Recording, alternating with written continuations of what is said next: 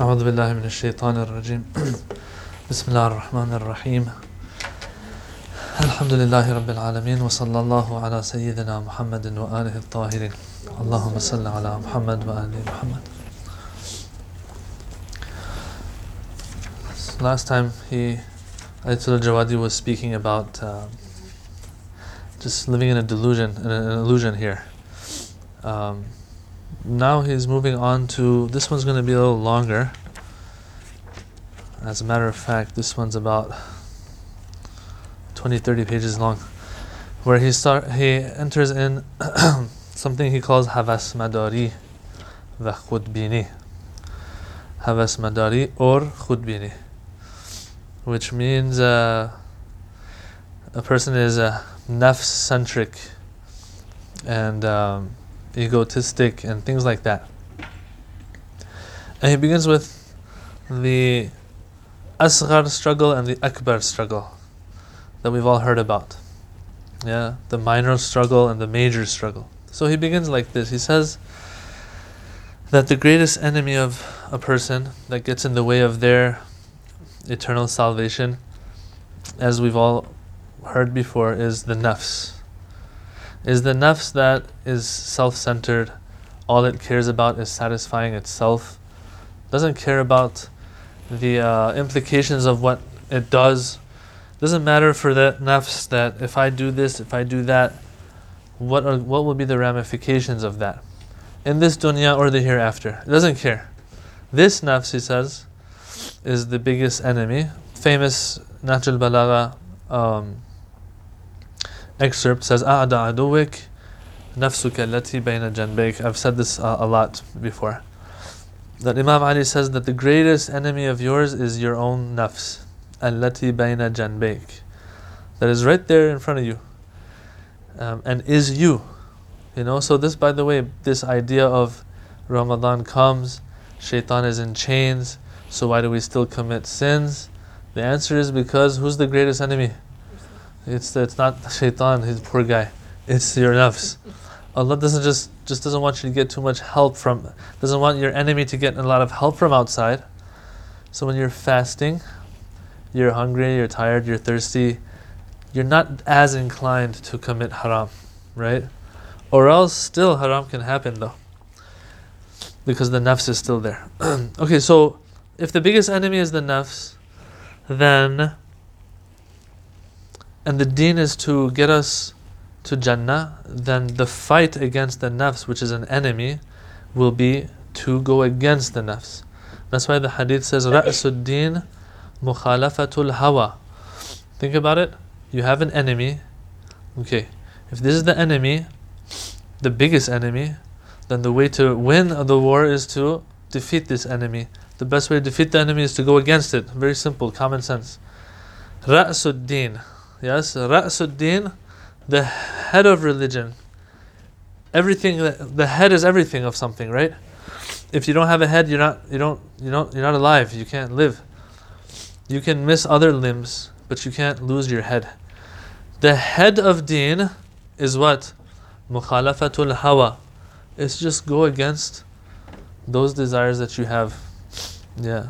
Who has those desires? The nafs has those desires. So far, so good, so clear. Nothing really out of the ordinary here. So then he goes on.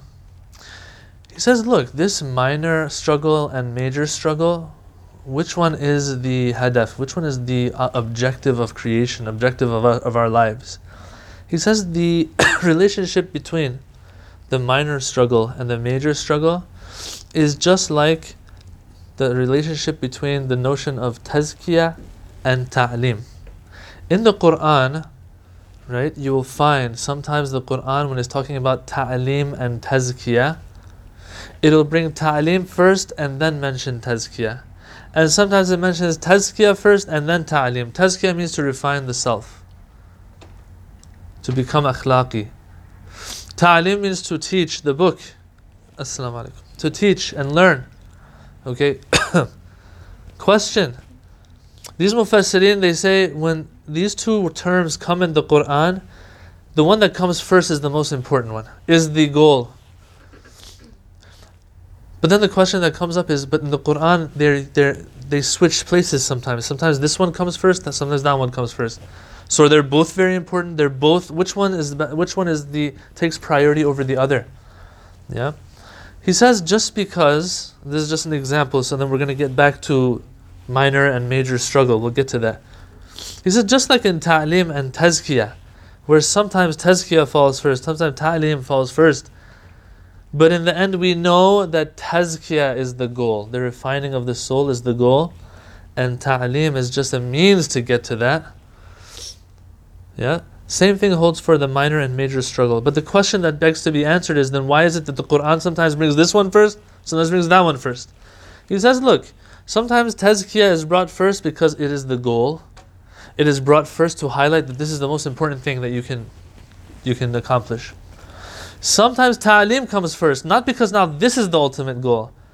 Because that is, if you go chronologically, let's say, if you want to give it an order and a sequence, logically, ta'lim comes first, then tazkiyah comes. So this is highlighting how this one's a means. So just because they come first and second, both of them, doesn't mean they're at equal level now. No, one is still the priority, one is still the ultimate objective. Okay? Now he says, having said that, let's come here. The minor struggle and the major struggle. Well, what's the minor struggle? The minor struggle is when you are fighting a physical enemy outside. And the major struggle is what? The refining of the soul. Fighting your own urges, your own desires, and all of that. He says, look, I have to say this, and this is interesting because growing up, there is always this notion of, and it's good, this is right, this notion of, giving your life in the way of Allah. That's something good, yeah. That is a goal for some. But the actual fighting in the way of Allah, is that a goal or not? He says, no, these are all a means. The minor struggle, which is when you're fighting an outside enemy, is so that you can go through that, and then you can, with peace of mind, now take care of what you really have to do, which is do the internal struggle, that major struggle of the nafs. He says, don't mix these two up. One is a muqaddimah for the hadaf. One is preliminary, and one is the goal. He says, don't confuse these two. And then he gives some explanation why. He says, some people, they get stuck in the fighting part forever. The minor struggle with the outer enemy. And they are negligent of the ultimate goal. The ultimate goal is not to fight the outer enemy.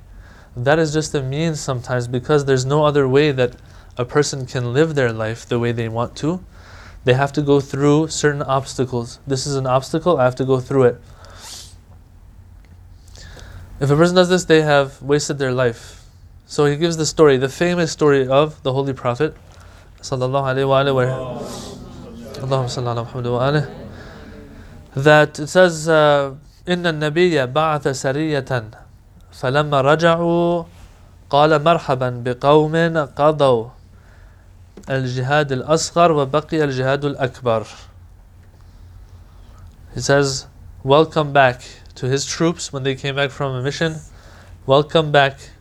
And my welcomes to those who have put behind them the minor struggle, and now what's left is the major struggle. قيل يا رسول الله وما الجهاد الأكبر قال جهاد النفس. He says that now that you're done with that was something that's momentary. It's something that it just happens because it's just on the way to the ultimate goal. You put it behind you, that's good, but you still have the major struggle left.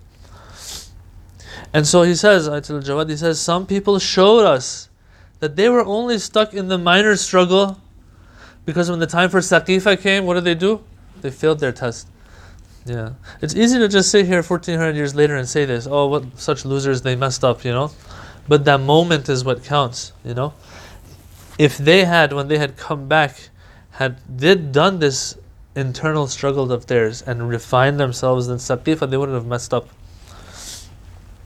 So I'm going to read this part, it's 2-3 lines. He says, his conclusion that he wants to draw from what he said so far is that, he says, therefore, Difa'i Muqaddas, yes, fighting in the way of Allah, defending in the way of Allah, is all a muqaddimah, is all preliminary, not the ultimate goal. The believing mu'min, the believing individual,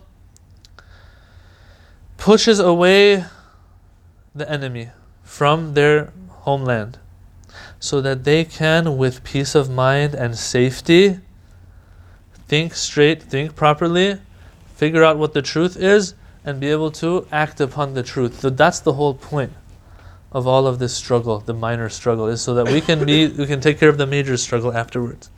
And that makes sense, because if it was the opposite, then we would name this one the major one and that one the minor one.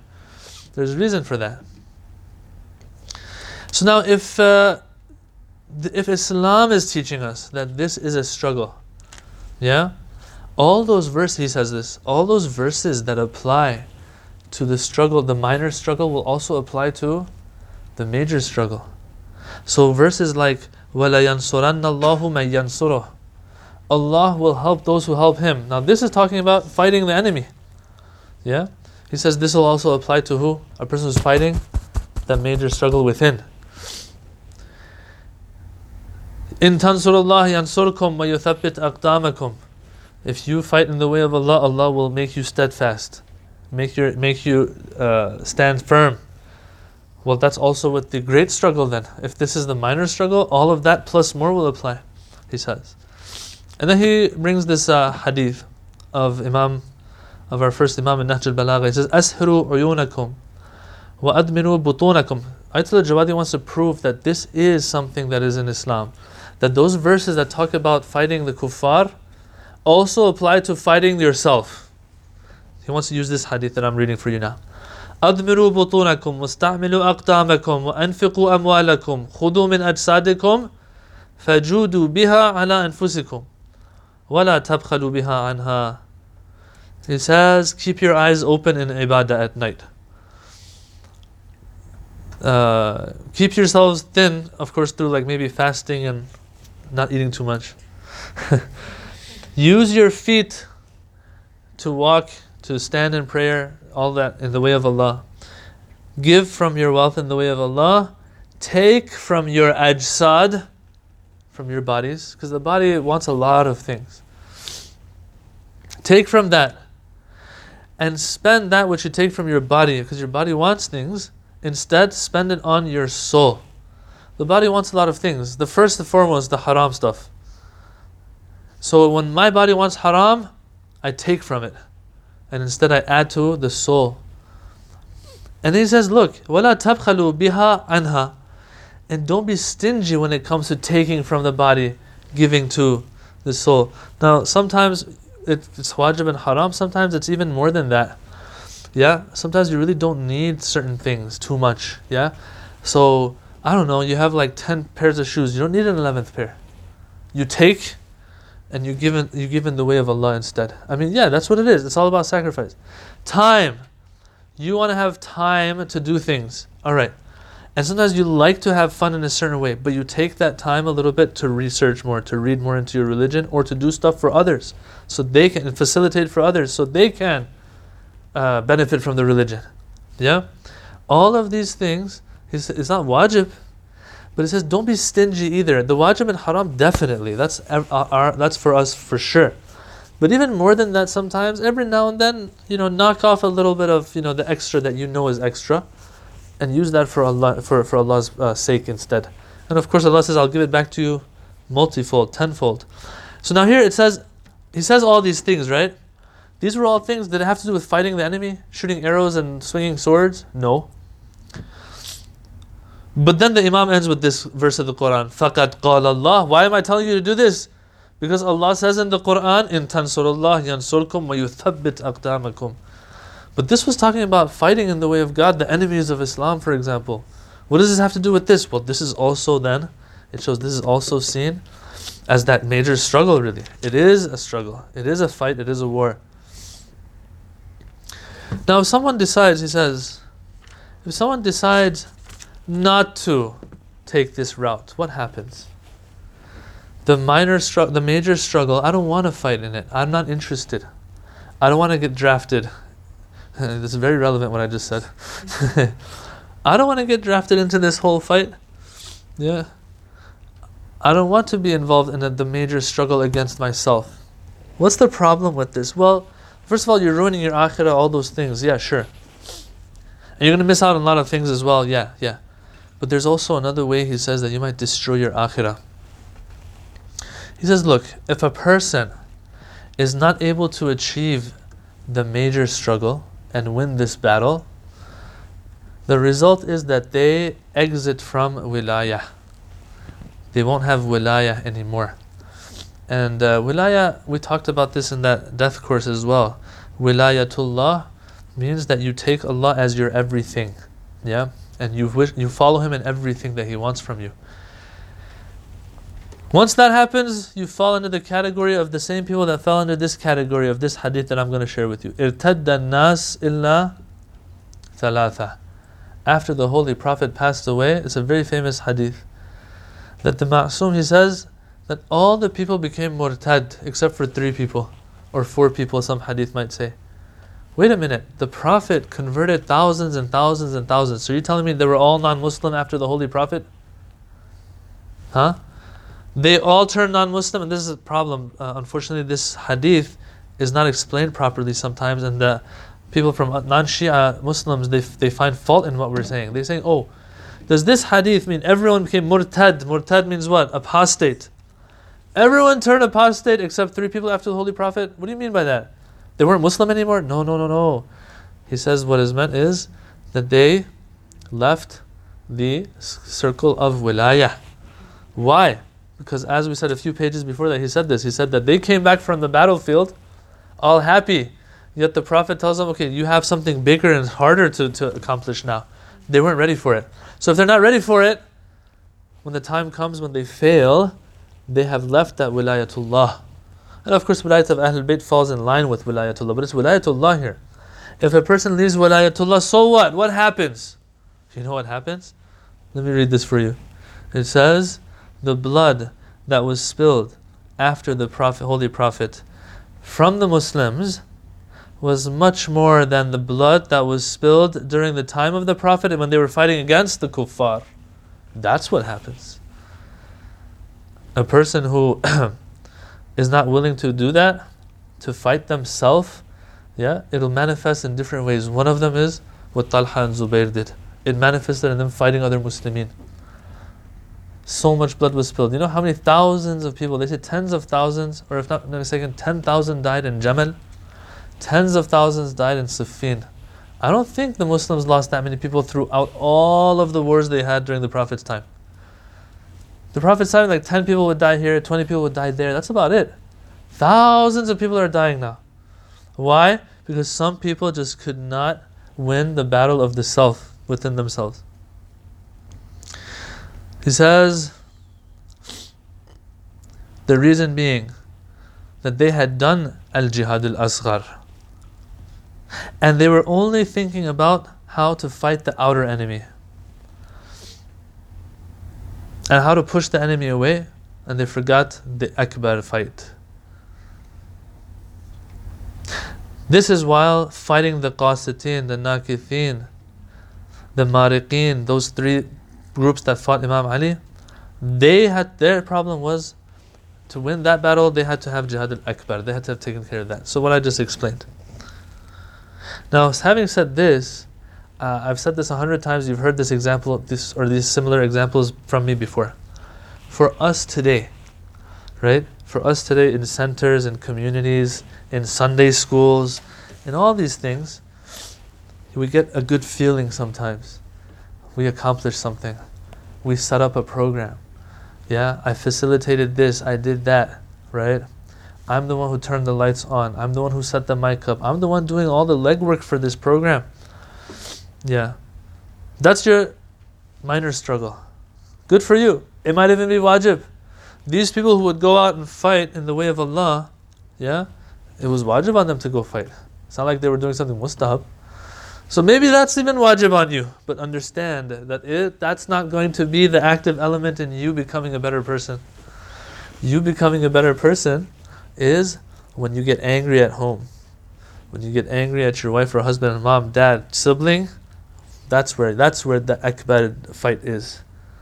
That's where the greater struggle is. When I'm alone, and there are certain things I'm not supposed to look at, listen to, see, yeah, that's the great struggle. Yeah, that's the great struggle. And so sometimes we fool ourselves. I've said this a lot already. You've heard it already from me. We fool ourselves. And these people fooled themselves as well. Sayful Islam, one of the Sahaba was called. He's the one, the sword of Islam. Because he fought in the way of the Holy Prophet and really helped the Prophet in his time. But after the Prophet, he drew the same sword over on Ali ibn Abi Talib. We fool ourselves sometimes with certain things, and we think that, okay, now why there's this, what I'm going through is physically challenging for me. I'll give you another example, and I don't mean it in a bad way at all. So I'll give my own example. I'll give you. So growing up as a youth, yeah, what happens is, back in Qom, we would go to majalis and everything, and really some of the majalis would really get you going, And even during the matam part, you would for hours, maybe even till morning even. Or the nights of Qadr, like all the rigorous ibadah that we would go through. And so it's physically taxing, physically it takes from you. After it you feel, kind of drained. Or for example, they would bring shuhada, and we would go in their tashi. Shuhada, there was no war or anything when I was back 20 years ago, 15 years ago. There was no war, but they would still dig up bodies from the Iran-Iraq war and bring them from the Junub, from the south. And take them through the cities before they bury them. Yeah? So what would we do?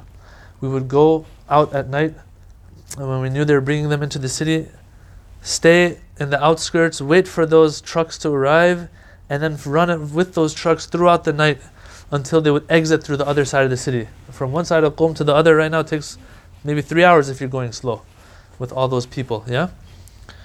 And so after you get this feeling of fulfillment, you get what I'm saying? And this is good. No one's saying this is wrong. This is very good, and I think youth have to go through that. But sometimes we feel like, okay, that which is more challenging physically for us is exactly what matters. No, sometimes it's not the active ingredient. It's what pushes us towards the active ingredient. But it's not the active ingredient. We have to be beware of this. It doesn't matter if I'm holding a majlis and I'm not sitting there to benefit myself and I'm running around helping out. That's good, that has sawab. But for my growth, there has to be times where I also take care of myself. I have to be a little bit selfish here. Yeah? You look at these greats, they would have a weekly, bi-weekly program maybe in their Husseiniya and stuff. But most of the time, they were taking care of themselves. This does not mean to not help others. This is clear what I'm saying. That we have to understand everything has its own place. Yeah. When these people go to the battlefield, they really feel like they put their lives on the line, and they do. Yes, Talha, Zubair, people like this. And it has a good effect on them. But the question is, when you come home, how are you at home? The famous Sahabi, Ma'adh bin Jabal, or Sa'ad bin Ma'adh, one of these two. Sa'ad bin Ma'adh, yeah? One of the greatest Shaheed of Badr or Uhud, I don't know which one it was.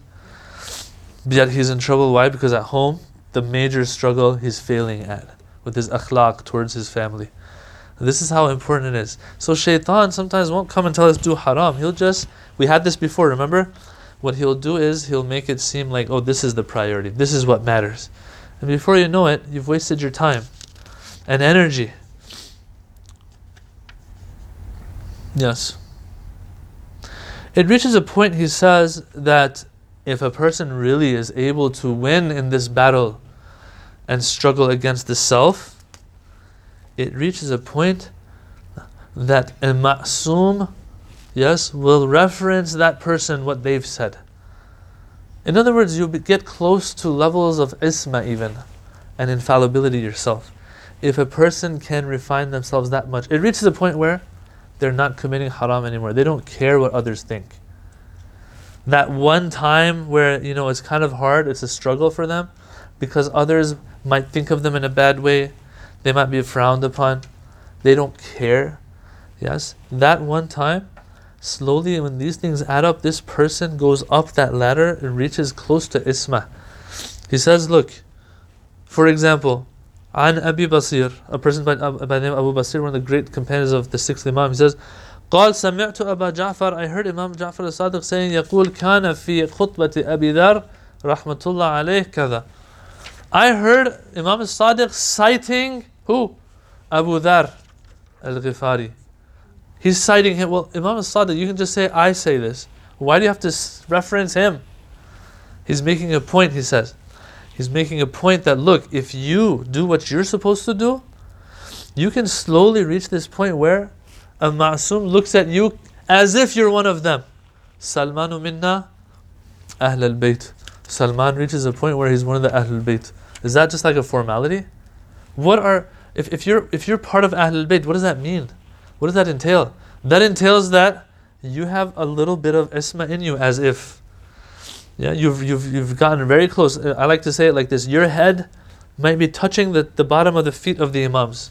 You can't be up there with them, but you can go as high as your head hitting the bottom of their feet. Maybe you're their student. You're carrying out everything that they want you to. These are things that Allah gives in return. So when you speak, I mean, the hadith says, if a person, man akhlasa lillahi arba'ina yawman, 40 days you take care of yourself. Forget a lifetime. 40 days, you take care of yourself. You watch out for yourself. What does Allah say? What does Allah do for that person? It says the springs of hikmah and wisdom will flow from your tongue. Yanabi al-hikmah. Yanabi al-hikmah will be jari from your tongue. And that's the beauty of living a godly life. It's not just, I'm going to just continue doing the wajibat and continuing staying away from the haram and doing some ibadah just for the sake of it. Allah slowly gives you certain things, gives you a basira, gives you wisdom, to the point that the imams even cite you. It's very interesting. He moves on now. He says, alright, so we said, in tansurullah yansurkum wa yuthabbit aqdamakum. These verses will apply to you. Allah will help you.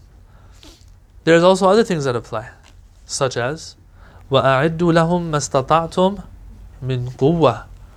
If this is really a struggle, and since Allah knows that you will be fighting enemies, for example, that you have to be ready, Allah says in the Quran, prepare yourselves with all the might that you can to be able to oppose them, the enemies of Islam. He says this will also apply to the person who's fighting the major battle of refining the self. You have to be prepared for this fight, he says. This doesn't happen overnight, So how can I be prepared? What do you mean? Explain more. He says, first of all, the preparation you need for that minor struggle might not come close to the preparation you need for the major struggle. He gives an example. He says, let's say there's a wild beast that's attacking you, right? Let's say a bulldog or something. He says, all you need to do is throw him something, and you'll get a little bit of time to be able to actually run away. That's the minor struggle. You can figure things out like that. But he says with the major struggle, there is no such thing. You can't throw your nafs something. Your nafs wants something. You throw it something and then you say, okay, let me run away now. He says, no. Because when you throw something that it likes, that is actually you taking away from your ruh and giving it to him, to the nafs. Nafs will take it and devour it, yes. But it's devouring yourself. You're losing actually. When you throw something for a bulldog, you're not losing anything. You're actually getting some time to run away. But here it's a little different. So the preparation, he says, is going to be a little different as well. I mean, the preparation part we'll talk about later, inshallah. I just want to share with you how he highlights the importance of it first. If you throw something for your own nafs, what you've done is you've strengthened your nafs and you've weakened yourself. So look, when you're dieting, for example, you'll have a cheat day once a week, right? Well, you go all out. What's the point of that? The point of that is to guarantee you that you'll have 6 more days of clean eating, right? The thing is, in Islam, for the major struggle, there is no cheat days. That's the hard part. Till the grave, after the grave is different, but till the grave there are no cheat days. Why? Because the fight is a different one. Your body can afford to have one day off. right? You will still be in proper shape, unless you want to be like super, like crazy good shape, which is a waste of time in my opinion. But anyway, you'll be healthy. 1 day a week of cheating is okay. Not here though. That 1 day hurts you more. Why? Because this is not no minor struggle here. This is the major struggle. So I'll end with this excerpt from him. He says, if a person is not suffering from an akhlaqi sickness or from sin, we're talking about preparation, right? Being ready, being careful. He says they shouldn't, be content with that much. Why? He says because sometimes the enemy in that major struggle might be just giving you a little bit of respite so that they can come for you later when you're ghafil, when you're not paying attention. Why? The enemy right now might not have had the chance to use whatever force he could against you, but he knows later on they can use that force. So they're waiting. They meaning yourself, the nafs. I don't want to sound like this an outer enemy. But when the time comes and the circumstances are right, he will start the attack. That's why, and this is the part I really liked, he says this is why you can see certain people when they are not too busy with anything. They don't have any special positions. They're nobodies. What do they have? He says, Salik guna hastand. They are like the saliks, like the spiritual wayfarers, like the urafa. Yeah? This is a good example of this is when you're in the hawza and all you're doing is what? Studying. You're surrounded by good people, ulama, books, Islam, that's all it is. I mean, when you barely go outside, you're living in an enclosed environment. And you don't really go out much. The only time we would go out was for Dhuhr and Asr Salat. They would tell us you have to go to the masjid close by. Like they would make us go out so that you see the world. So we would go outside to the masjid. It was like 2-minute walk and we would come back. That was it. Maghrib, Isha, there. Fajr, there. Throughout the day, there. Throughout the night, there. Sleeping, there. Everything was there. Okay. When that happens, and this is good, I think, you need a time like that where you can only focus on yourself. When you're there, you are very spiritual. It's hard to not be spiritual. And so he says, sometimes when people don't have much going on in their life, they are very spiritual. But then when they reach certain positions, they become somebodies instead of nobodies, that goodness goes. Because why? Because they hadn't prepared from beforehand. And now their guard was down, and before you know it, they fall prey to the enemy. Let me give you an example. Now this example isn't a perfect example for what I'm talking about right now, but it's a good enough example, I think, just to illustrate how things change sometimes. One of my friends was telling me some of these ulama and maraja, when they were going to become a marja taqleed, you know what they would do? Because when you're a marja taqleed, everyone comes to you. When you're Razan alim, everyone comes to you. All people from all walks of life, all backgrounds, good, bad, weird, very weird, they will come. And so dealing with them is not like how you were when you were in the hawza. In the hawza you say, Assalamu alaikum, wa alaikum assalam. You pass. That's the only thing you would say throughout the day. All the time, you're walking in the hallways, someone's passing, Assalamu alaikum, Assalamu alaikum. Assalamu alaikum. That's all it was. But now other things are coming up. Now, some of these mujtahids that were going to become marja taqleed, or were going to become important people in a certain community, they would go to the bazaar for a few months. Okay, the marketplace back home. And so when they would ask them, why are you here? You're a great mujtahid. Why are you in the bazaar, in the marketplace where all these normal people are coming and going, and you're hanging out with shopkeepers and so on? You know what their answer was? I want to learn the lesson of being pedar sukhte. In Farsi means like a crook. Yeah, pedar sukhte means like an evil person. I want to learn the ropes. I want to become familiar with the real world out there. Not just, where I was back in my little office surrounded by scholars, in Qom or Najaf or something.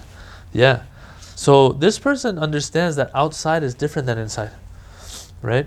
So same thing here. He's saying that, look, some people, they haven't, in Farsi we say some people don't have water, or else they're very good swimmers. Right? Which means that some people haven't been tested enough. Some of these very spiritual people. But when the time comes, you'll see that they're the fastest swimmers in the pool. They just didn't have a pool to swim in.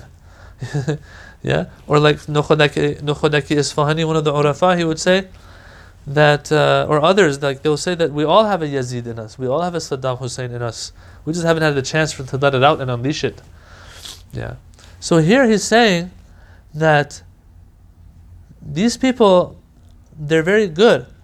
And that's good, but when the time comes, because they were negligent of preparing, when they were in the hawza, in university, whatever it was, they're prone, and they're not immune to the attacks. And the attacks, when they come, what happens is they fall hard. But if a person in their youth, while they're studying, while they're growing up, has certain tools that they've prepared, then when the time comes, they'll be alert, they won't fall like others. And this is very important. I've firsthand seen this, of how, yes, some people do prepare. There are some preparatory steps to be taken. It's not too complicated. Maybe next week we'll talk about them a little bit. Just 2 or 3 that you all know. But even taking these serious play a major role in a person guaranteeing that they won't, once they come out of that environment that they're in, that they're going to stay the way they are. Yeah. All of this because why? Because this is the major struggle. And if it's the major struggle, it takes major preparation so that we don't get ambushed by the enemy, inshallah. Any questions? No questions? Alhamdulillah Rabbil Alamin.